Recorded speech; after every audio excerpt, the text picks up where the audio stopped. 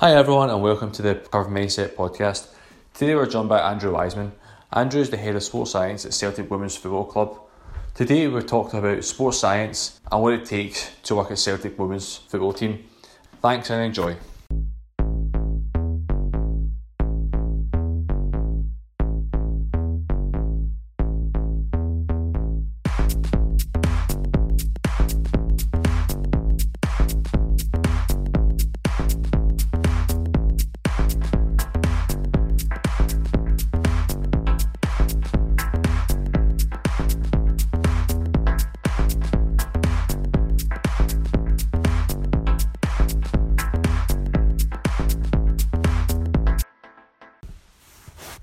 Hi everyone and welcome to the Cover Mindset podcast. Today we're joined by Andrew Wiseman. How are you, Andrew? Good, thanks. Good. Could you tell us just a wee background about yourself? Yeah, so at present I'm a sports scientist and physical preparation or strength and conditioning coach for Celtic FC Women. I've been here, this is my third season now, up here at Celtic. Before that I was at Stevenage FC in an academy role for a season, and before that I was at Charlton Athletic working with the first team there. So quite a broad spectrum of skill set, shall I say. No, it's always good to have such a variety of different skills because you can put so many different hats on. You were a former player. Who did you play for, and did you retire, or was there another reason for that? So as a youth player, I started off down at Watford. From Watford, I then went down to Southampton, Wycombe, Gillingham. Played non-league for a little bit, but I picked up a really nasty injury at 19. Spent some time, probably about a year and a half, trying to rehabilitate that. Got back into the game, went over and played in Ireland. Again, the ankle packed up again. Ended up coaching. So on the technical side, my background is actually from the technical side. I started at Chelsea when I was 16, a long time ago because I'm now 41. But I came back to England in 2010. I started playing again, and unfortunately, my ankle went again and needed to be plated and screwed. So that was over.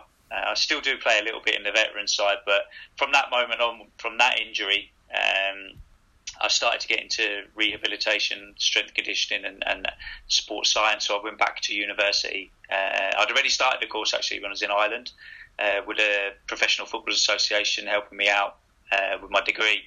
But I stopped it until I came back to the UK and then got myself into a position to start again. No, brilliant. And as you said in the kind of intro, you were at Charlton and Stevenage. Could you just tell us your roles there, how long you were there, and the kind of mindset when it comes to kind of working in different, capacities?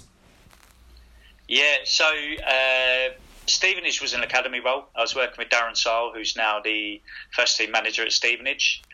Very much just delivering gym programs with the players. I would go in a couple of times a week and work predominantly with the under-18s, which is obviously a good age group. They're scholars.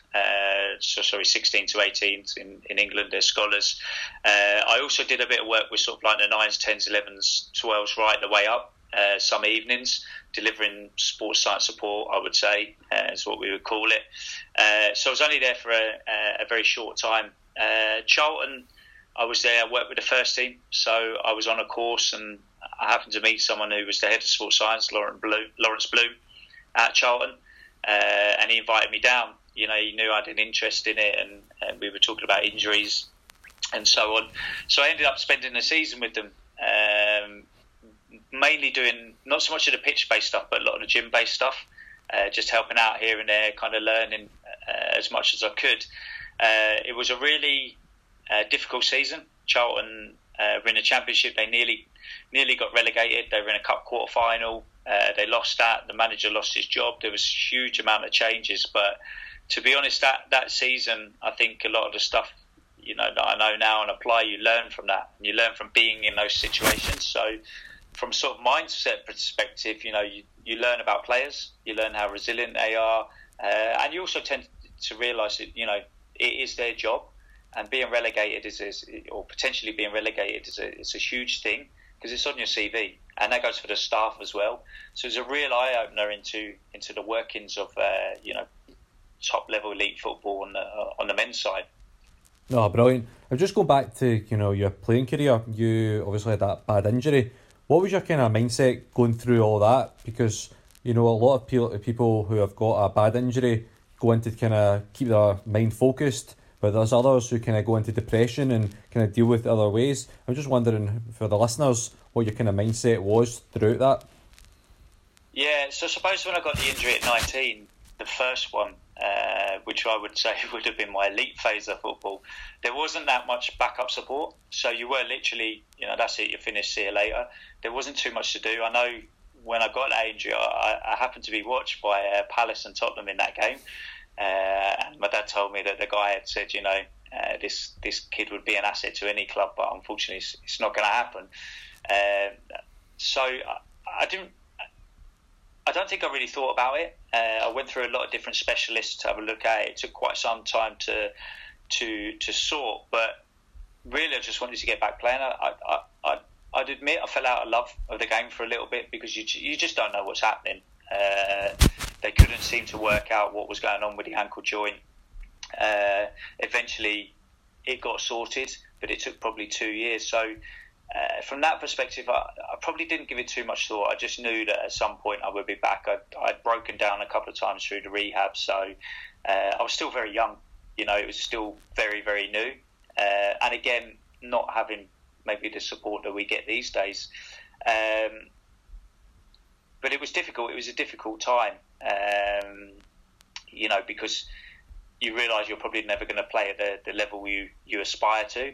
But I kept going. I think when I got the second injury when I was 30, let's say early 30s, when I got that injury, which was horrific, I spent 3 weeks in hospital. I've got 8 screws and a plate and a bolt right the way through the ankle joint that's still in there now. That was a turning point. That was a tipping point for me. I realised that I still had to work. I had to support myself. I had to have my club had a benefit night because I couldn't work. So I started to read up. I started to think about rehabilitation and injury and see what I could do. And that's I actually started getting into the gym then and just doing little bits. I probably didn't really know what I was doing. But I was in there and I was trying to get better and improve myself. So my mindset was very focused, very dedicated, and just I don't think I ever had the intention of going back playing again, but I wanted to be better. The physios that I saw a few times a week could only ever do so much, but I wanted to strengthen up those joints and work hard to just get some quality of life. Which was, it was a real turning point because it was then I went back to university. I realised that I found something that I had a real interest in. So I went back to university after that. So it was a pretty big time, personally and professionally. No, brilliant. And it just gives that inspiration. Sometimes when life's hard, you just keep on focus and you just keep on being positive. Through this, you've had a variety of published articles. Can you tell us what your best one was, the most challenging one, and how you kind of research it all? Yeah, so a lot of my research has come through working with the players that I work with at Celtic. So obviously we have a question, our hypothesis, and we want to test it. One of the articles that was published in the Football Medical Association Journal last month was a critical review of anterior cruciate ligament injuries in male and females. So looking at, the injury mechanism, but also the rehabilitation and the training and how that differs. Obviously we know there is a higher rate in females. That was actually originally a university project that one of my lecturers had asked me to do. It did really well. It gained a very high mark. But it was challenging because at that time, during that time, my grandmother passed away, and I also lost a very, very close friend. So it was very, very difficult. But that article to me it means an awful lot because I was going through an incredibly difficult personal time. My lecture extended the deadline by about 2 or 3 weeks, and I got that in, and eventually it got published. So that was a great feeling. Also, last year I've just finished a study on sleep and its effect on high-speed running. So that was challenging because we took that over a season with the players. Obviously, you expect a large sample size, but it's not that common in sports, so that had to be whittled down. Greater in-depth analysis of the performance markers we were using. So that was difficult, but looking forward to seeing that and presenting that in a couple of weeks at the British Association of Sport and Exercise Science Student Conference at St James's Park. So that's been a real challenge. Again, you're working with real life subjects, so it's all right to say I've got a squad of 22 players, but injuries, suspensions, everything comes into play when you're trying to collect data. So it's been pretty good for me. I've got a couple more articles coming out. I think I've got one next month as well, and some other stuff that I'm working on. So I'm really, really pleased with that side of things. No, brilliant, and I can feel the passion, through this. But I just see the achievement. How did that? I know that makes you personally. It was very proud, but you had obviously got some recognition. How did they kind of all, when you got that big article out, how did you kind of feel? Because obviously it's a big achievement. Yeah, I mean, it's always nice to get articles published. I think that's what any academic wants to have done.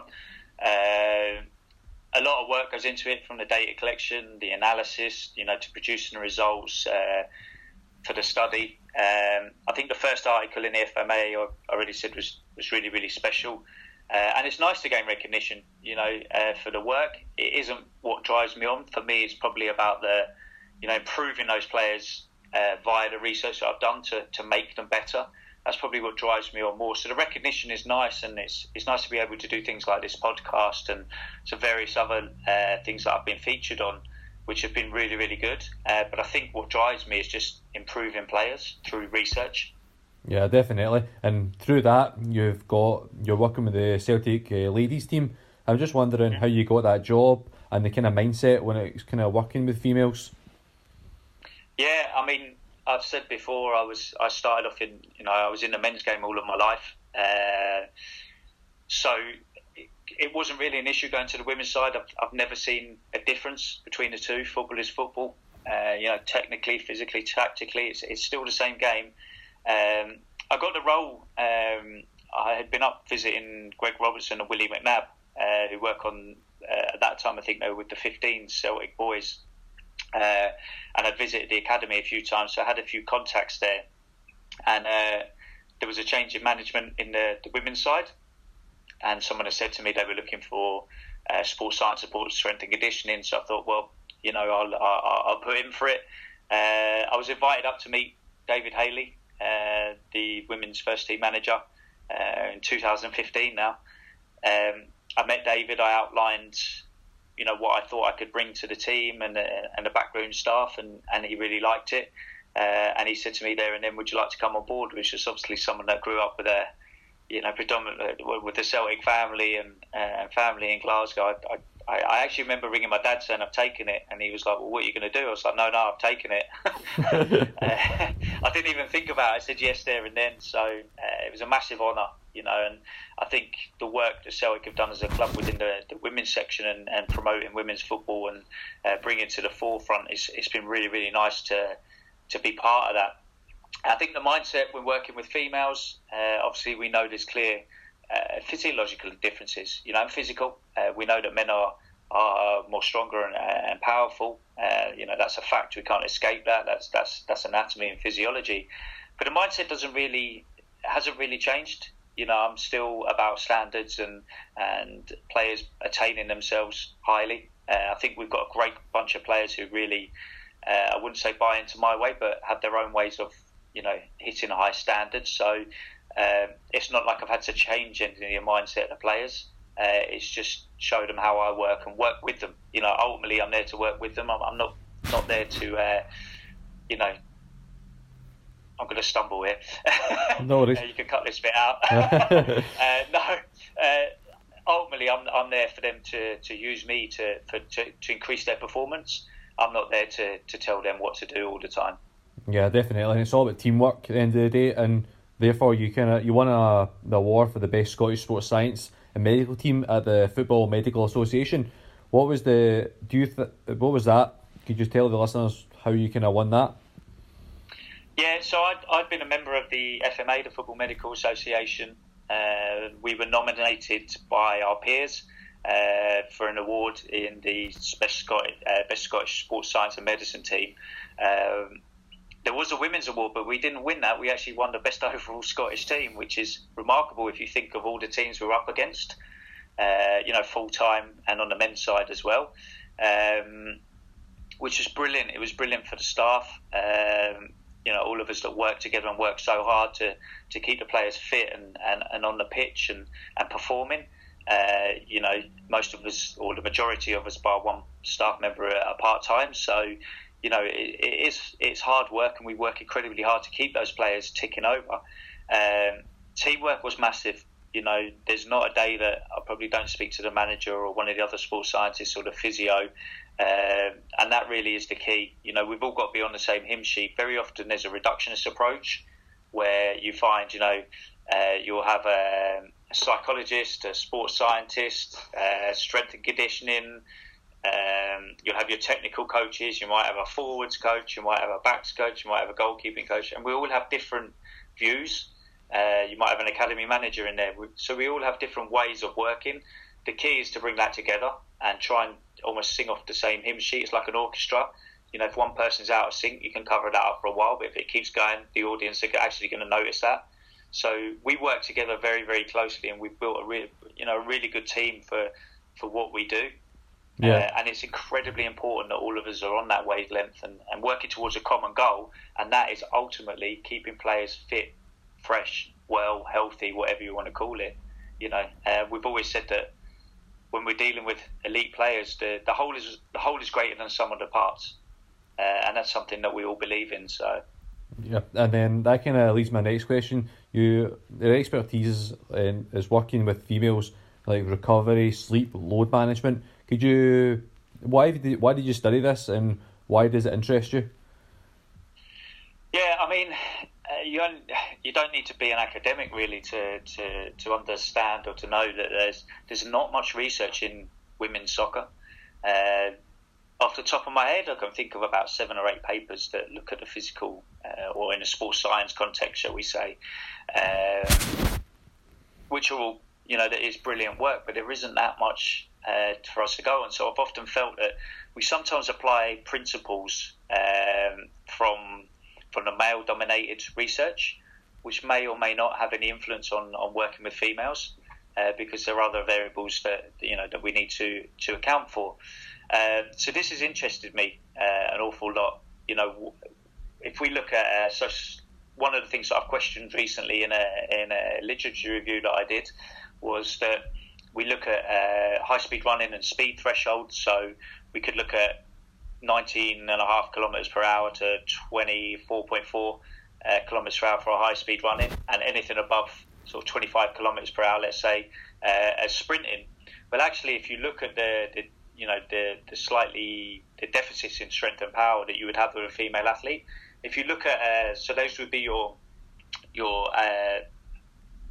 values, so your thresholds. Actually, if you look at those more as an individual, so you look at them as a relative. So your absolute values there, someone may not hit those relative values if you measure their speed, say, over 20 metres.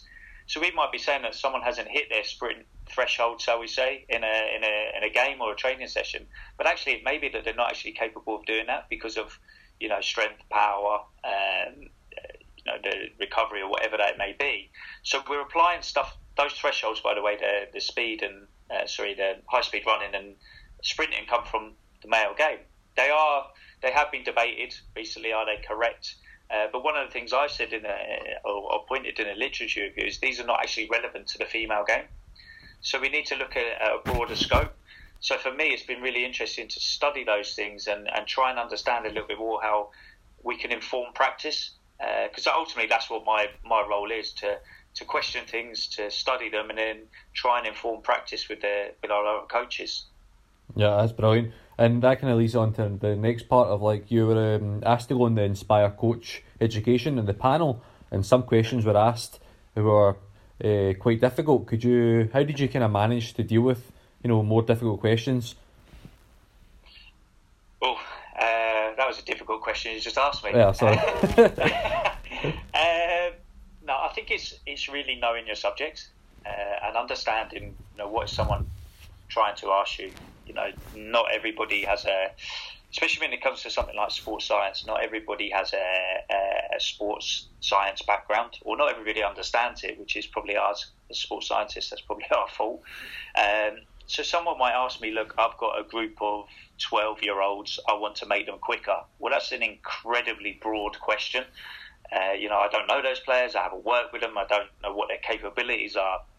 So I think when you get difficult questions like that, you have to have that context that not everybody has your knowledge, your expertise, if you want to call them that. Not everybody knows your subject area. So you have to try and simplify that and get your point across as clearly as possible, which is a challenge in itself. But if you understand your subject and you understand what that person's trying to say to you, you can hopefully give a good answer. Yeah, brilliant. Can you just tell us what's next for you? What's the next couple of years kind of look like? Yeah, that's interesting. I've got a few things in the pipeline. I'm looking at further education, further research with another university, which is in the pipeline. It's in that process. Obviously, I like the applied setting as well. So I like being on the training pitch. I like being in with the players. I don't think for all the data that we collect, you will never get a better feeling of actually being with a player and asking them how they feel. People don't lie to you. They'll tell you if they don't feel well. They'll tell you if they feel top of the pops. So I like that applied setting. I like being involved with the players. I love my role at Celtic. It's fantastic to know that in some way, shape or form you're a part of what's evolving. And that's a fantastic feeling. And hopefully some of my, let's say, research to come will help with the practice within women's football. So that's keeping me going. That's keeping me ticking over. I've got a few more articles to write. We've proposed a few more studies, so we'll see where we go with that. But at the moment, I'm pretty happy where I am. And like I say, the thing that drives me on is just improving those players. Okay. And having that growth mindset to learn, and just kind of always trying to better yourself so you can get the better out of the players. Absolutely. Where can people find your work? Just as a final question. Yeah, so I'm pretty active on Twitter at Mr. Wiseman. You can, I'm always getting fired over questions on there. It's probably the best place to get me. I'm interested in everything really. I like to see how other practitioners work. I've been really lucky. I'm visiting Millwall in a couple of weeks. I was in a conference at the weekend with the guys from England and Arsenal. And I've also got the FMA Awards coming up soon, and tomorrow we have a conference at Celtic Park with a lot of the other staff there. So I'm always interested in what other people are doing. Not in a nosy way, but I think it helps inform your own practice. I think the best thing you could do is actually question your own practice and constantly question it, because that's the only way you'll ever learn. As a person, I'm always looking to be better, always looking to better myself. I'm never quite satisfied. I don't know whether that's a good thing or a bad thing. I think it would drive some people to distraction. But I'm always looking for answers. And I think the key with what I do academically and in sports science, you must have questions, because I've always believed the answer is in the question. And that sounds like really obvious and really cliche, but there's no such thing as a bad question. But if you're asking the right questions, you'll get where you want to be, and you'll get those answers. So I'm quite open as a practitioner. Like I say, I'm open for anyone to contact me, because I'm always willing to discuss things. Brilliant. And we'll link the articles you've published. Thanks again, Andy. It's been really interesting, and have a great night. Yeah, you too. Thanks very much.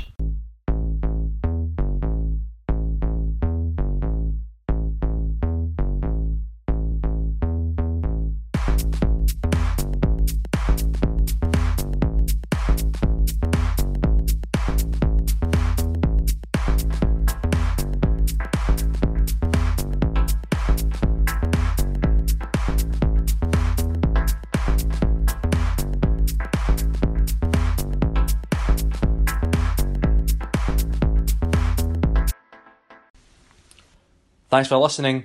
Any feedback, tweet us at The Curve Mindset or email us at thecurvemindset@gmail.com. Thanks.